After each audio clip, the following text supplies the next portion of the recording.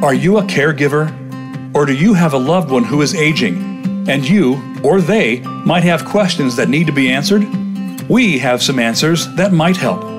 This is Aging Life Network with Nancy Oriola. Today, you'll hear from experts and others related to the field of aging who will bring you answers, best practices, and tips for helping your loved one navigate this new part of life. Now, here is your host, Nancy Oriola. Hi, welcome to Aging Life, the show about all things aging. Today, I am talking with author, speaker, and exercise physiologist Daniel Zeman. Author of the book, You're Too Old to Die Young, Dan Zeman has a passion for seeing male baby boomers use what he terms the bonus years gifted to this generation. He has a lot to say about the choices facing boomers as they age. So I'm going to jump right in today and welcome Dan Zeman. Thank you for joining me today. Well, thank you for inviting me. First off, it's always nice to be around legends like yourself when I'm kind of the new guy to this field. So, Rick Bava was the one that introduced us, and again, I find it interesting just how many talented people are equally or more so passionate because they started at this population sooner than I did, and yet I think we're probably all the same age. So maybe I'm following your guys' lead. And so let me make sure I give a shout out to people who were before me, as opposed to thinking I was a pioneer. Well, but you've got the message. You're right on message from all that I have read and heard from you, and so I think it's a really important message. Well, I should talk a little bit about your background. As I mentioned, you're an exercise physiologist. You have 40 years experience in health, wellness, fitness, and sports medicine. So you have a lot to share. And as an aging boomer yourself, but you've worked in so many places and done so many things in the world of health, wellness, we all here, we're supposed to exercise, but you have an amazing and unique perspective on all of that I want you to share with my listeners today. I do want to talk about the bonus years as you define them, but let me first say that I'm interested to know how you came to addressing boomers and writing this book. As you said, you're coming later than some to the aging world. It is quite a big world, I'm sure you've discovered. Yes.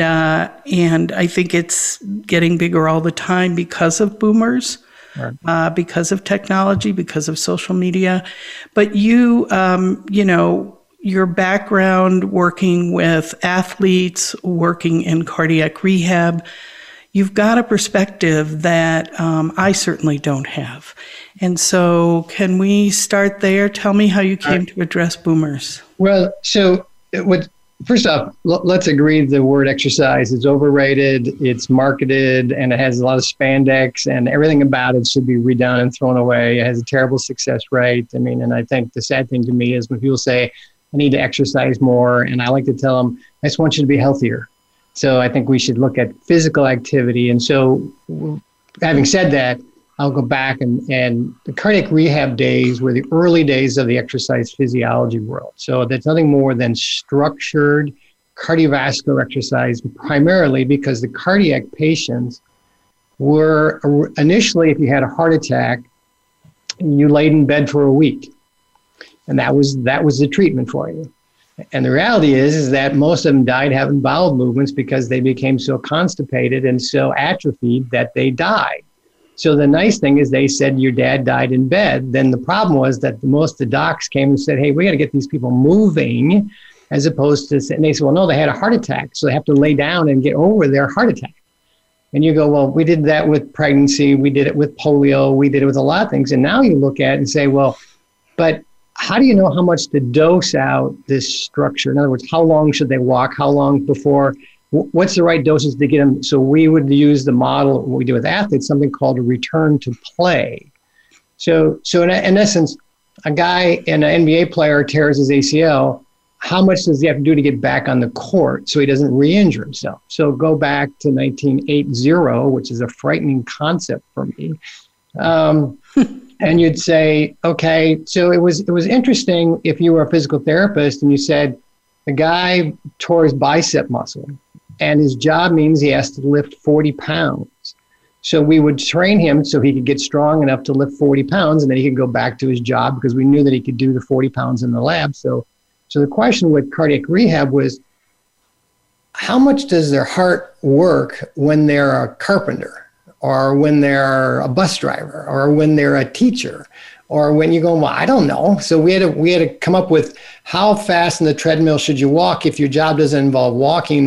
So we had to figure out if your heart doesn't know what you're doing, how hard do we train it so that it's strong enough to go back without having another cardiovascular event?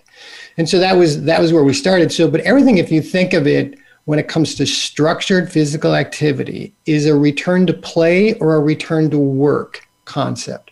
So you'd say, okay, I have some event that I've atrophied from or I've been injured from, and now I need to get back so I can have fun again in my life. So what's interesting to me with the athletes now, again, and so the parallel is pretty simple.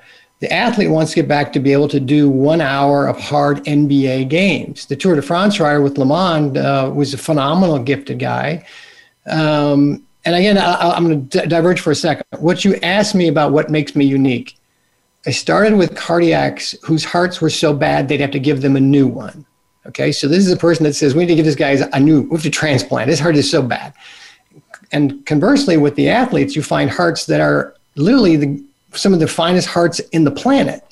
So I've seen this spectrum of the beating heart. And then you end up dosing out how much should they do. And it really gets down to what should they do? What do they want out of life? Now, when you're 25 years old, you have plenty of time, you recover very well, and so you don't really worry about it. But when you're 60 years old, you go, hey, I started raking the lawn, and I'm telling you, I am just winded. I never thought so. So they come back with specific questions, where the 25-year-old and the 30-year-old, which is what the club manufactures, is this wheel of 20 to 30-year-olds who say, boy, I really like to look good in spandex again, and I can work out an hour in the treadmill and look how good a shape I'm in. To me, it's a waste of time because there's no purpose to it. They're in there. They're just wasting time. You and I as bad as this sounds, I've challenged people, everybody that I see, I will give you a return on your minutes. If I can't give you a return on your minutes, I stole time from you. So to me, it couldn't be more insulting to tell a 65-year-old person to go spend an hour on a treadmill 7 days a week in his basement. And then when he's 80 and dead, he realized he spent 1.5 years in his basement doing nothing. And you took that life from him. So you took the minutes from him. You didn't give him anything back. So I would be very offended if I'm an 80-year-old that I said, hey, Dan Zeman, remember when you told me I needed exercise by myself in the basement for an hour? I didn't get anything back for those. I'm still dead. I wish I would have been walking with my wife or gardening or hiking or doing something else. And so the concept of return to play or return to work or return to a quality of life should be the focus of every boomer. And the problem is that we were gifted longevity. So again, the baby boom generation, we were delivered into this great time in the United States. After the war, we came in after insulin, we came in after antibiotics, we came in after all these medical advances. So why the title of the book, You're Too Old to Die Young, simply means we were gifted something that'll keep us alive. Now, the problem is that the visual of being over the hill is still very interesting to me because we go up with puberty, we peak, and then we go downhill after age 40. And that's why, again, no world records by legitimate performing athletes are set. So physically, they just can't peak anymore. So, but surgeons can continue, you can continue, arts continue, they all can continue to be performance, but at 35 or 40, you're done physically. But so you go down this hill, the question for every boomer is, how long do you want to lay at the bottom of the hill before you die? And we can keep people alive for a long time. Long time. So the way, again, that was probably a longer answer than you wanted to, but philosophically, you have to ask yourself, if physical peak fitness was so important, why are the nursing homes still full of people who are in such terrible shape? Why didn't they die? And it's because we can keep them alive. We just restrict their movement to the point where all they can do is basically get out of bed and eat and go back to bed. But they're not dead. And so this big change of longevity means that when you and I were born, there was 500,000 people in America over 85.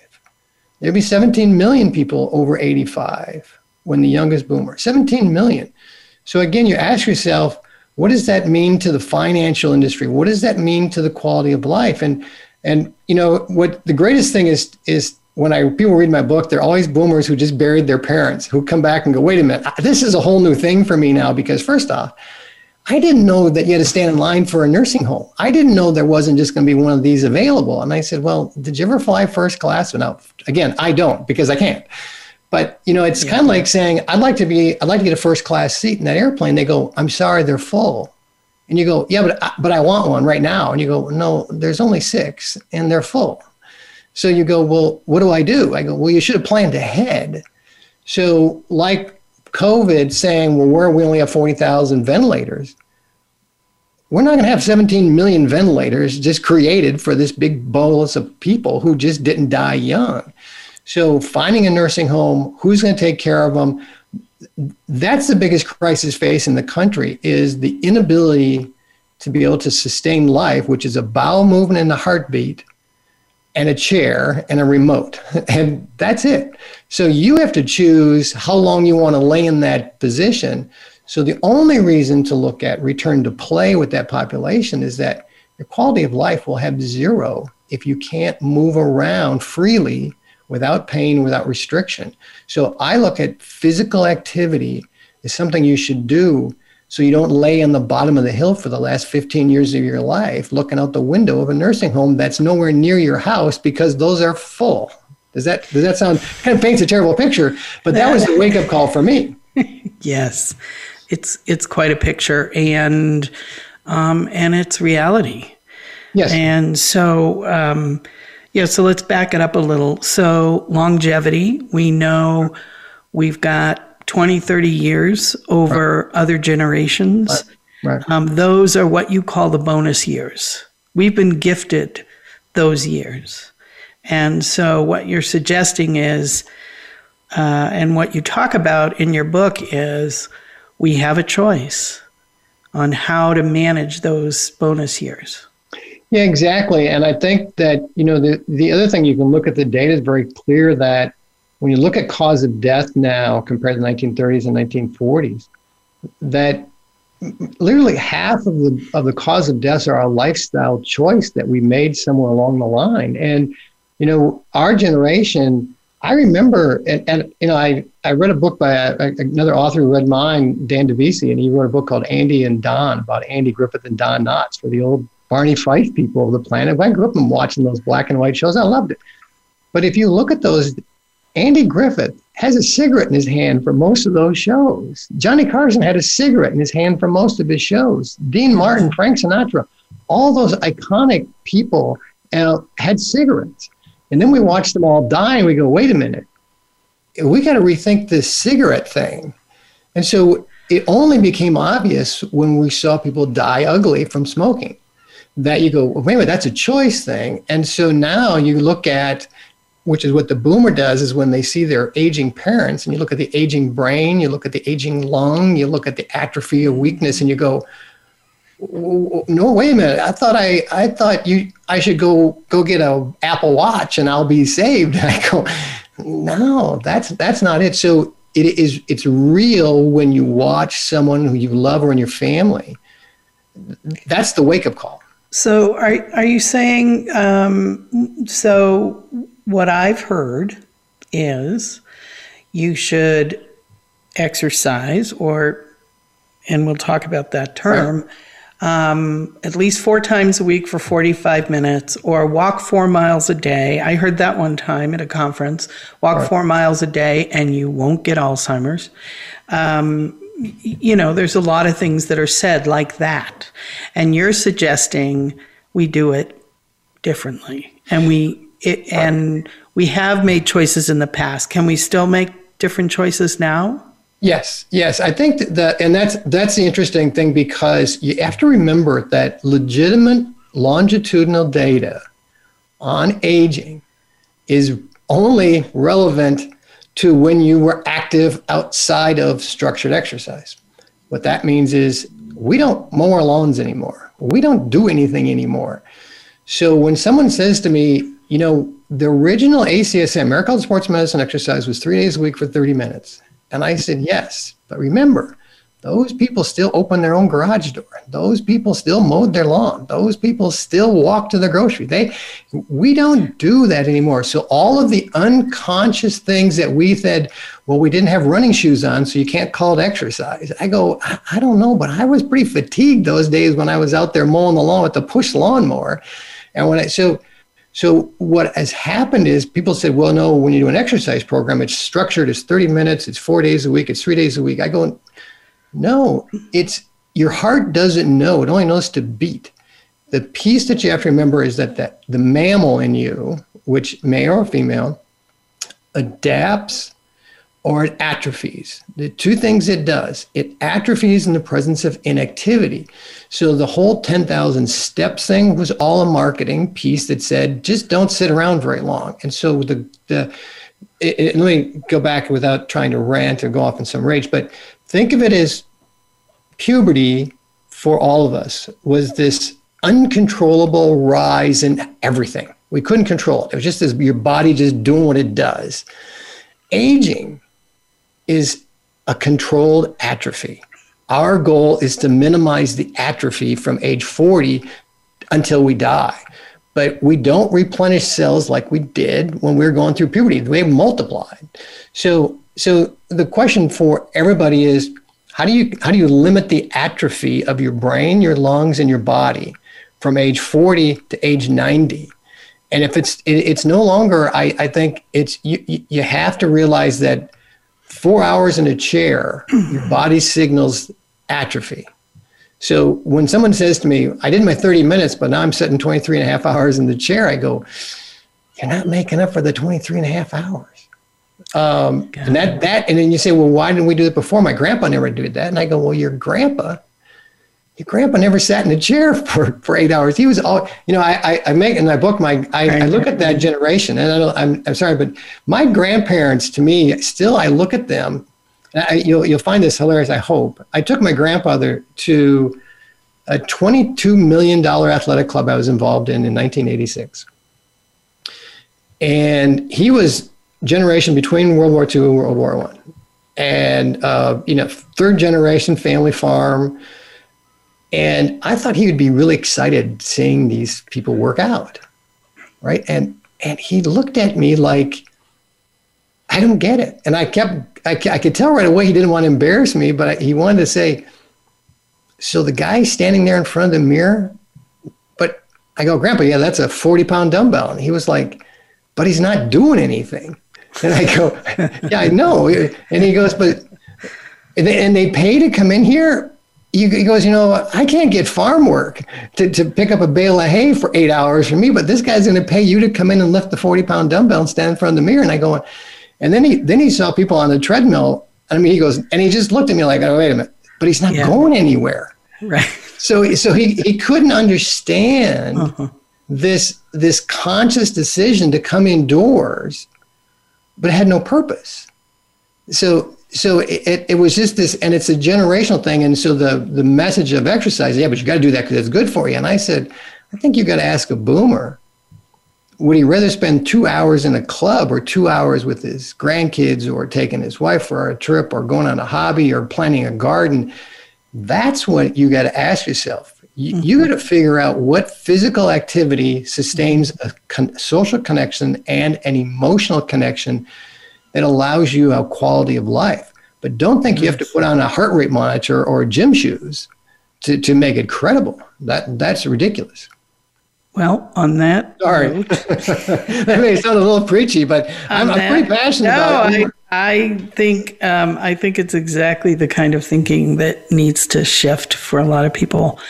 We're going to take our first break. Thank you. And so we'll stop on that note. And when we come back, we'll talk more with Dan Zeman and just talk about some of those choices and how we can do it differently. We'll be right back.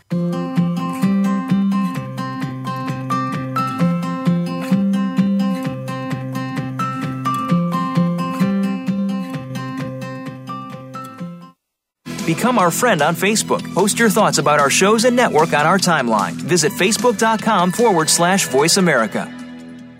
Are you overwhelmed and struggling with the next step? Is your family in crisis? Do you need advice or help making a difficult decision for an aging loved one? Aging Life Network was developed to connect you with senior care experts and life care professionals who will discuss your unique situation, offer practical, step-by-step guidance, tell you the questions to ask, and help you understand the maze of options. Their network of life care professionals, available to you through HIPAA-compliant video conferencing and calls, will work with you to create action plans to solve your current and real-time problems. Aging Life Network's online educational center, ALN Academy, offers 24/7 access to the most up-to-date and accurate information for seniors and their families. Through podcast interviews with senior care experts, articles, and live webinars, Aging Life Network shares with you those things you need to know to care for your aging loved one. Check out aginglifenetwork.com today and find the answers you need. Your life, your health, your network. You're listening to Voice America Health and Wellness.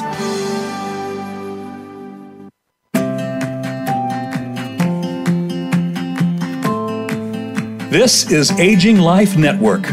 If you have a question or comment for Nancy about the show, please send an email to nancy@aginglifenetwork.com. That's nancy@aginglifenetwork.com. Now, back to the program. Hi, welcome back. I'm talking with Daniel Zeman. Dan, you said something about adaptability in the last segment. Can you talk with us a little bit more about what adaptability is?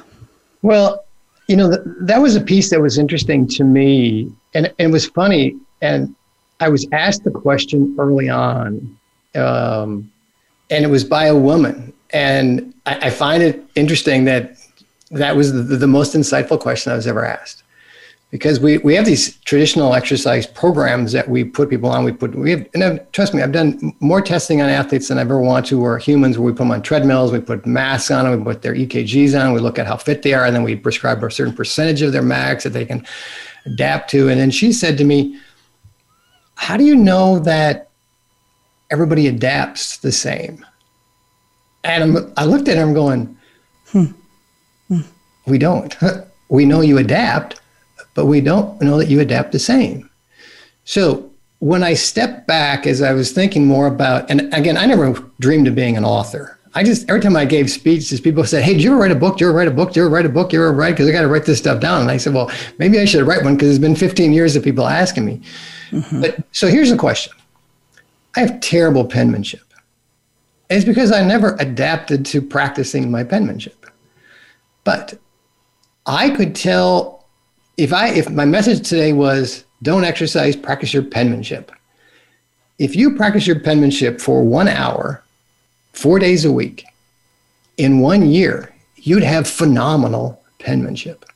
Because the human body will adapt, because the brain will tell the fine motor skills, okay, get better, you're practicing, you get better, and you get better, and you get better at it. And I'd say, well, great, I have better penmanship. But you're kind of going, well, but did I really need better penmanship? And I go, no, but we showed you that you adapt. And I'm going, so that's sort of what we did with the exercise world. You go, just because we showed you could jump through hoops after a year and you got better at jumping through the hoops, what did you gain from that other than the hours that you lost jumping through the hoops? So let me make the other analogy. When you're children, the East Germans and the Russians were very good at finding athletic kids aged 3, 4, 5, and 6 and removing them from their parents. because they quickly found out those kids adapt to three-dimensional movements. So they will become athletes. They didn't force John Q. Public to all be athletes in a club and find out that there are people who just don't adapt like others do. So the better analogy is you and I, now you're probably going to win at this. You and I could practice singing lessons for 1 hour, 4 days a week for 1 year, and I would still not be a very good singer. And my problem is I would go away and never practice singing again because I'm terrible at it. But I got better penmanship. And so I'm going, well, that's what we did to these baby boomers about the concept of being physically active. They'll say, well, I was never very good at it. I go, well, who said you had to be good at it? To be a gardener, you just need to be able to be successful at planting your garden, understanding it, and finding great joy in watching that grow. You say, will my heart rate get high enough? And I go, that doesn't matter anymore. We've shown out survival of the fittest went out a long time ago. So the ability to adapt simply means that if you do it enough times, thus the old practice makes perfect. The question for you, you need to ask every baby boomer, with time being your most precious asset you have, don't waste time on practicing a habit that gives you no valid return. Now, to show improvement is easy because that's part of the mammal in you to adapt. But I wouldn't tell someone to practice their penmanship if they're going to say, we don't even sign anything anymore. And I wouldn't tell you to go take singing lessons. But the reality is the singers probably have just as good of a quality of life. So why didn't we say, learn to play a musical instrument and find joy in that and encourage that? And they'll say, well, the exercise movement dominates that space that says, no, you have to enjoy exercise. Very, very few people. In fact, the pros don't like exercise. They like competing. They do not like structured exercise. It's these neurotic people who like exercise, and I'll preface that by a very easy statement. I spent 18 years with the NBA. I spent with Le Mans with the Tour de France. I mean, the NHL. If I had the nerve in the NBA locker rooms today to set up strength training programs for the NBA athlete and say they're paying you $30 million, $20 million, $10 million, whatever it is, to play basketball. But this year, we're going to just have you work out because we know working out is a good thing for you to do. But we're never going to let you play basketball. You're just going to work out. They would say, no, you don't understand. I don't do that. I play basketball. I do that because it's a means to an ends for me. If you tell me I can't play basketball, I'll go find a team that I can play. So the question that every baby boomer has to ask themselves is, what is it that they want to do that's play for them? And realize that's what they're going to do for the next. And if they don't find something, the atrophy associated with inactivity, mental, social, or physical, is the quality of life that they have to search for. And everything is on the table. That means jigsaw puzzles. That means singing. That means playing a musical instrument. That means taking a second language. All of that stuff for your aging brain is of value to you because you will adapt and you will show better. In fact, you may say, hey, I found I was pretty good at learning a second language. I thought I would fail at that. I go, no, you failed at chin-ups, but you did a really good job at learning how to have a second language. And that's the goal for the bonus years. Don't look at them as any more than a gift. Right. And I appreciate you looking at all aspects, social connection, the brain, all parts of your life are critical. Right. But getting back to those parts that leave you in a nursing home, right, in a chair, what you're suggesting is we find physical activities that lead to some form of enjoyment, right, in our life. Or, so for instance, I love walking in the woods. In fact, hiking I used to enjoy. I haven't done that in a long time. But if I wanted to go back to that, it would be slow. It would be steady. But eventually I would get to the place where I was comfortable and enjoying what I used to enjoy. Yeah, and again, there is a cardiovascular component to health, but the idea that you have to be able to run a 10K or is a marketing message to sell running shoes and outfits and so here's the best analogy. Then I've used it before, because we do know that the DNA in athletes make them genetically gifted. So I make the statement a lot when I speak that I have an identical twin brother, which I don't, but it allows me to open the door by saying that we will respond the same. And so he comes to me and says, hey, I'd like to run a 10K and I want you to do it with me. And thinking that from an exercise standpoint, that he just wants to beat me, because it's like, hey, I'm going to show the guy who's supposed to be so smart about exercise.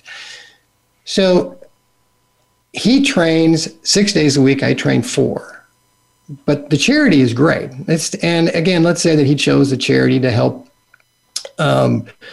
with pets or animals, whatever charity you go to. And again, it's $250 and it's 6 months out, and we agree, and he wants to beat me. And I go, okay, you do the 6 hours, I'll do the 4. So you're doing 2 hours more a week, 48 weeks later, we go to the race. And we both start with our shirts on. We're so excited. We're giving the money to charity. It's a great event. We're so happy. And we sit, and the gun goes off, and he just takes off running and gets to the finish line before I do. And again, great. But here's the homework that you have to go back and ask yourself. He beats me by, so I come in with the walkers. He comes in with the joggers. He didn't win. He finished with people who looked like they were kind of running. So this goes back to your point. So he said, I just destroyed you. I knew I could beat you. And I go, how much did you beat me by? And he goes, I beat you by 45 minutes. And I go, you spent 96 hours of training more than I did, and your return was a 45-minute victory.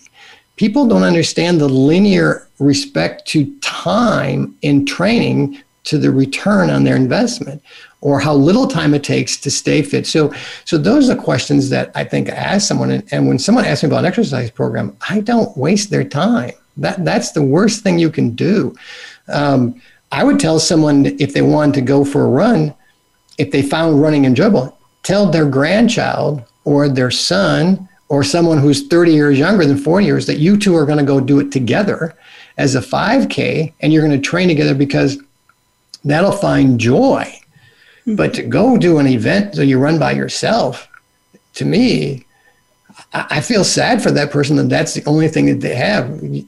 You got to find more joy in your life than trying to pretend you still have peak physical fitness. It just amazes me that, and and the sad thing about that too is that it's a one-dimensional movement pattern. You're only good at going forward, and yet if falls are the third leading risk of death, I asked the person, when's the last time you walked backward?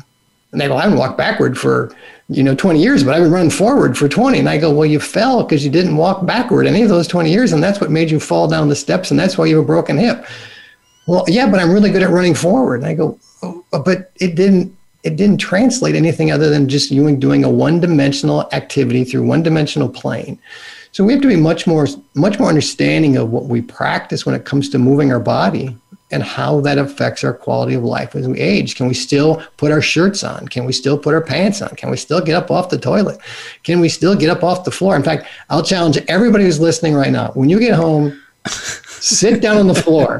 I want you to actually sit down on the floor and then get up off the floor without using your hands. And you'll say, well, I haven't done this in 40 years. I go, well, that's the problem. You have to learn to do that, because when you get into a nursing home, and I'm sorry about going off on tangential with this, but what was interesting to me is that going into a nursing home, they don't ask you, did you used to run? Did you used to do chin-ups? They'll say, can you shower? Yes or no? Can you get up off the floor? Yes or no? And you're going, can you make your own meals? Can you bathe? If you say no, no, and no, they don't ask you, did you used to? You have to be able to show you can do those functions so you can go home, or they won't let you go home safely because they'll know you fall in the shower. Mm-hmm. So you have to look at functional patterns as being the goal of your life. Find the ones that you find enjoyable, though. Does that help you? I mean, I thought it was kind of a preachy moment there for me. But again, I think you really have to take a really different look at what you want to do with the next 20 years of your life. Well, and what I'm hearing is movement. We've lost a lot of movement in our day-to-day functionality, and we've got to bring it back. And so it doesn't have to be in this linear form of get on a treadmill. It can be in many other ways. And it should be part of your life and enjoyable. There was a great study that asked the question, because I guess a lot of people ask me, what's the best exercise to do? And there was a study that looked at walking, yoga, and square dancing. And they dosed out the same. So again, the training effect for the heart was the same. The training effect.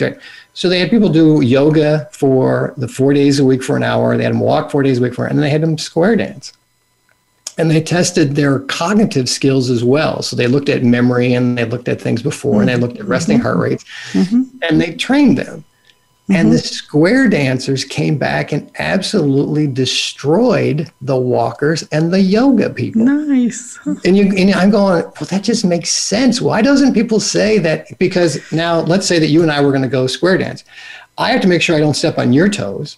You have to make sure you don't step on mine. There's a beat to the music we're trying to find, and there's another couple coming at us from the other side that we don't want to run into. So I'm going, oh my goodness, there's a lot of spatial brain things that go on here. There's a lot of fun that goes on here. If I'm walking, I'm just walking in one plane. If I'm yoga, I'm standing in one plane. And I'm going, so why did we forget the cognitive part of movement? And why did we forget the balance part of movement? But not just standing still in balance, but balancing when you're walking and the dog runs underneath and you can't fall. So three-dimensional movement patterns should be part of your day, and find whichever ones you want. So that helps you. That was I still think these studies, when you hear them, you go, that's the most common sense. I'm surprised I didn't think of that. Yeah, that's really helpful to hear that. So we've only got a couple of minutes before we go to the next break. My next question to you is, why the focus on male baby boomers? Okay. If you could answer that briefly, and then we can come back and talk about it some more. It's interesting because the simple answer is because I'm a male. One of the things that I've again, observational data to me is very interesting. Cancer patients have cancer support groups. We now realize that the spouse of cancer support should be equally part of that rehab. Alcoholics Anonymous is for alcoholics. They go there. The spouses of alcoholics don't go there. So for me, not having a child that I bore on my own, I didn't bear a child, I didn't have a baby, to tell a woman, here's how you should get over bearing your child. I'm going, I think that's kind of wrong. So I think it's no different than me trying to tell an alcoholic to stop drinking. No, they need to have another alcoholic show them how to recover from alcohol. So it's not meant to, by any means, say that there's not crossover, but a man will listen to another man who's gone through his experiences. And it's wrong for me to assume that I'm able to tell a female about aging or loss or social connections or emotional support from a man's perspective and think that, well, she'll just agree with me. And I go, I wouldn't tell the other situations advice unless I was enough capable of giving them a direct response that I knew of, not just reciting some book. So it's out of respect for the aging female to say, I think you should ask a female that advice because I'm only going to give you the male perspective that I have. And unfortunately, I think that's biased, no different than I would say, let me tell you about how to recover from being an alcoholic. Sure. You just need to suck it up and quit drinking.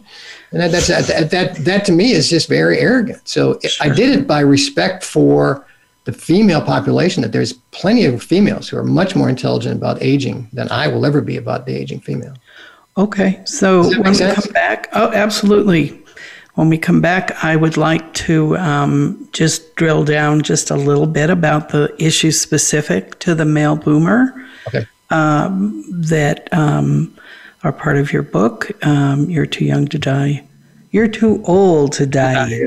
Okay. Yeah, forget about it. Thank you. We'll be right back.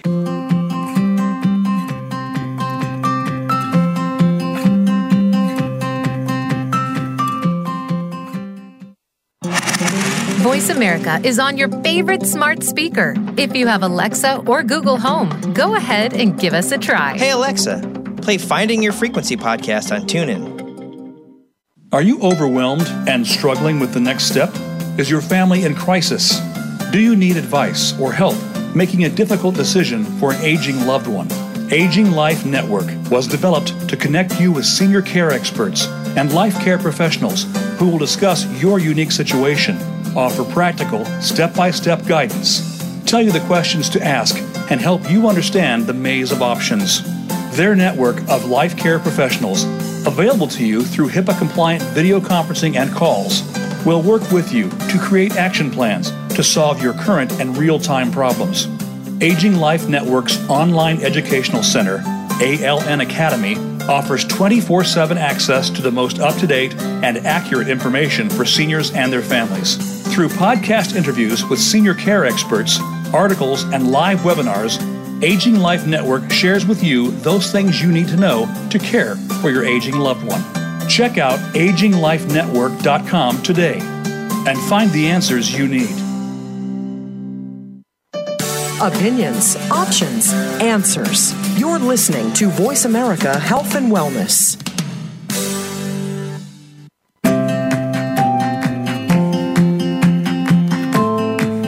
This is Aging Life Network.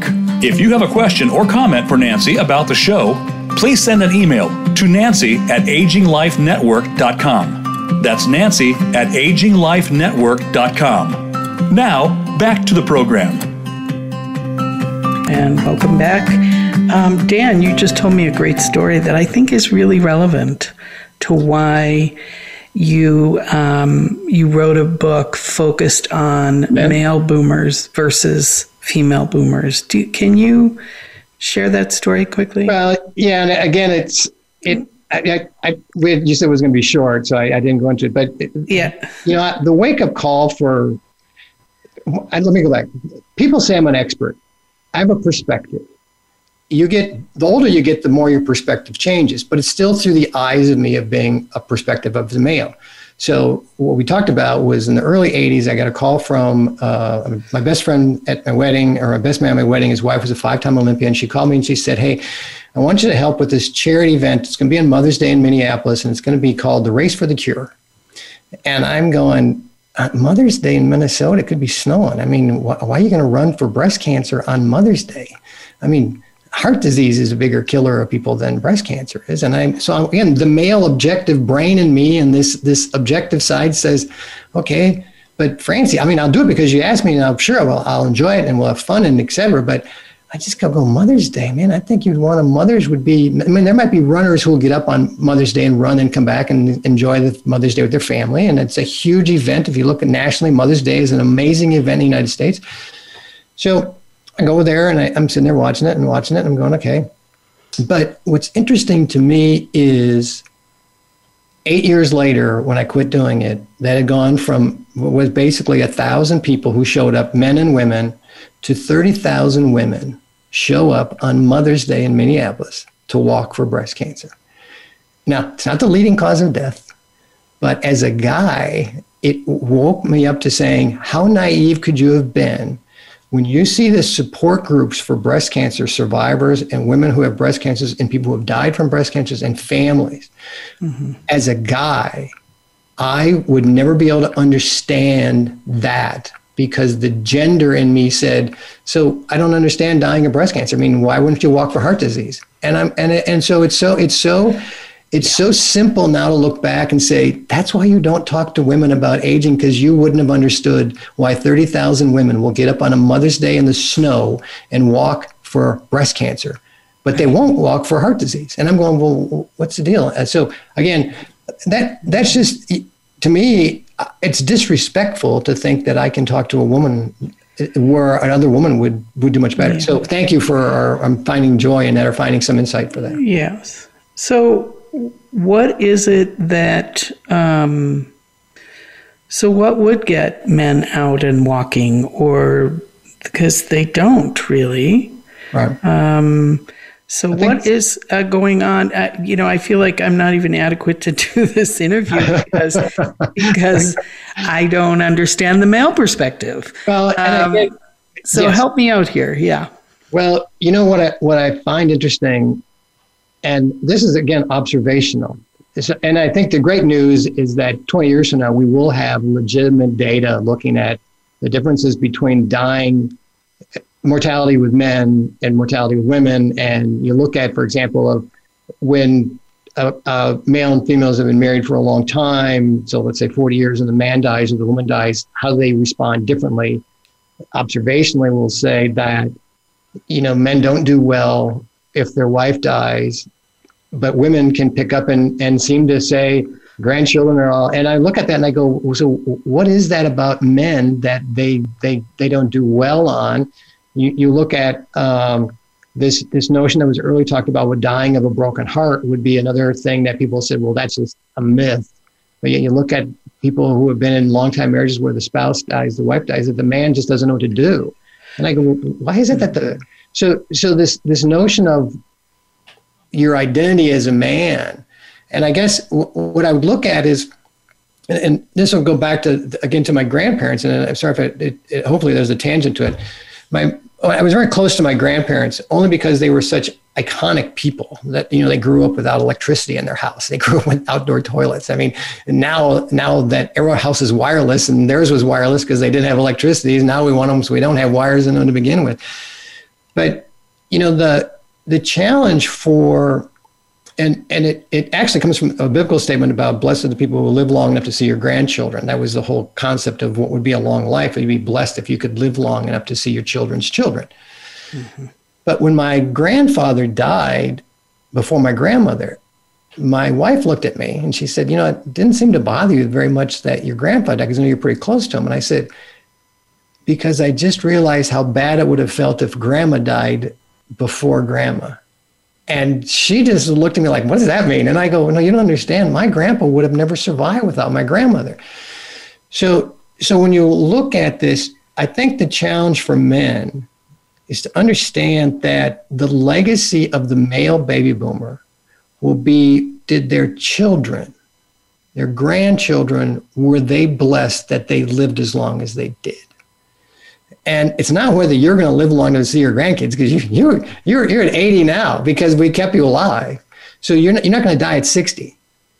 But will your children and your grandchildren go, I'm really glad he lived that long because I learned so much from him. So the challenge for the aging male baby boomer is to accept the fact that his legacy and the legacy of the male boomer will be the role models they became, and in the presence of not dying young.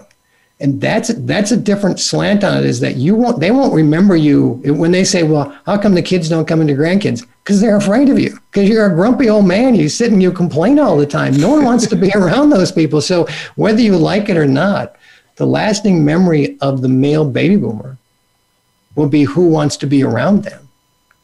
And their grandchildren will be the ones who will dictate, and they'll be the ones who will go, do you want to go? I don't know. He was kind of grumpy. But that again goes back to the bigger legacy of both males and females.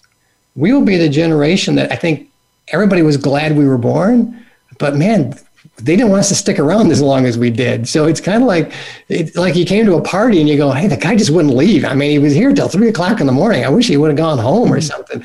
But I think at the end of the day, the legacy of the baby boomer will be how they handled the last 15 years of their life. Emotionally, what they did, what they continue to do society, what they did as a role model to helping out with charity events, what they showed people is possible to still do mentally and physically, and their attitudes and emotion and their ability to stay socially connected. That's the legacy of the boomer, and it's new because no one ever lived this long. Right. Well, and there's a wellness component Right. that are more men taking better care of themselves.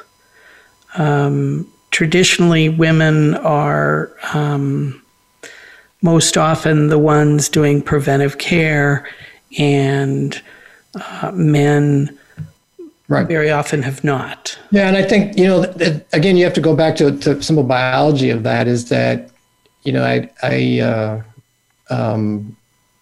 physicals you had as men were, if you played sports, you probably had a physical to play high school sports. For whatever reason, it was really it's sad to say, but it was like kind of a pointless physical to begin with, unless you had a heart murmur.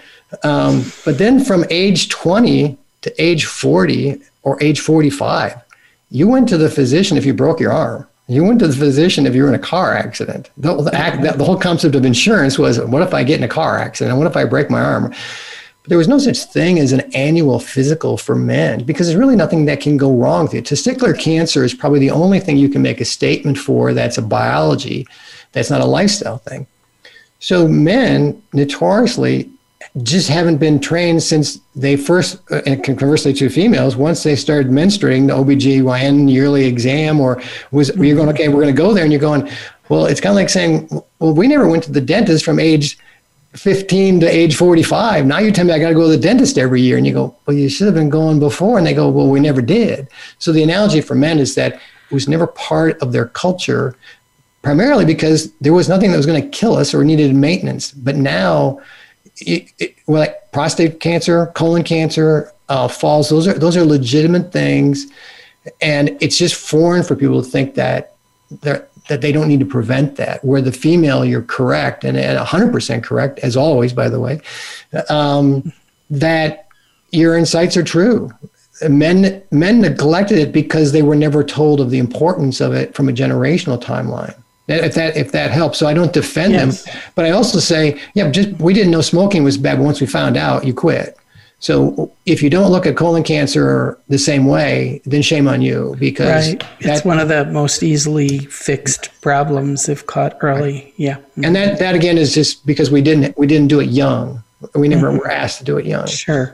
But it doesn't excuse the fact that when it is time to do it, you say, well, I'm not going to go there. Hey, so we've just got a couple minutes left. I want to know how people can get their hands on your book. Well, it's on Amazon. And in fact, I think Rick was the one that liked this. He said, you have a website named Daniel Zeman, but you always call yourself Dan. And I go, first off, I never thought I'd be an author.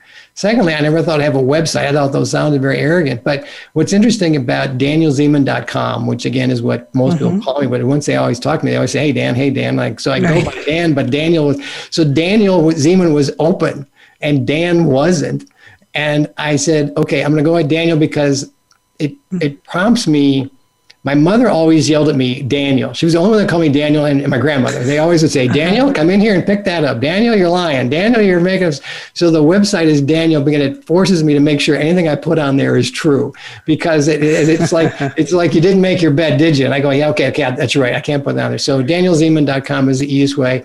And Zeman, as far as Zeman. Yeah, and I mean, the lectures or the talks or the presentations, I've been very successful or very happy to give those. And they're usually by groups of people who say, come in, and they had, the last one I did was called Growing Bolder. And it's quite amazing to me that people who come up and say, I really found a different perspective, and thank you for coming. So whether it's the book or talks or whatever, that's, again, just reach out to me on Daniel Zeman, and we'll figure it out. Well, I appreciate all you do to enhance the lives of seniors, in particular, in this case, male baby boomers. So thank you for joining me today. No, thank you again. It was my pleasure. It was my pleasure. And I'm going to go see that garden of yours someday so I can see what you got. So you can join me and my guests each Wednesday or on demand at voiceamerica.com, or follow us on your favorite podcast platform. And remember, if you or your loved one are experiencing a moment of crisis, go to aginglifenetwork.com, where you can talk with a live care management professional who will offer you answers, guidance, and support to assist you with your aging life journey. Have a great week, everybody, and see you next time here at Aging Life. Thank you for tuning in this week to Aging Life Network. Please join host Nancy Oriola for another edition of the program next Wednesday at 1 p.m. Eastern Time and 10 a.m. Pacific Time on the Voice America Health and Wellness channel. We can't wait to talk again.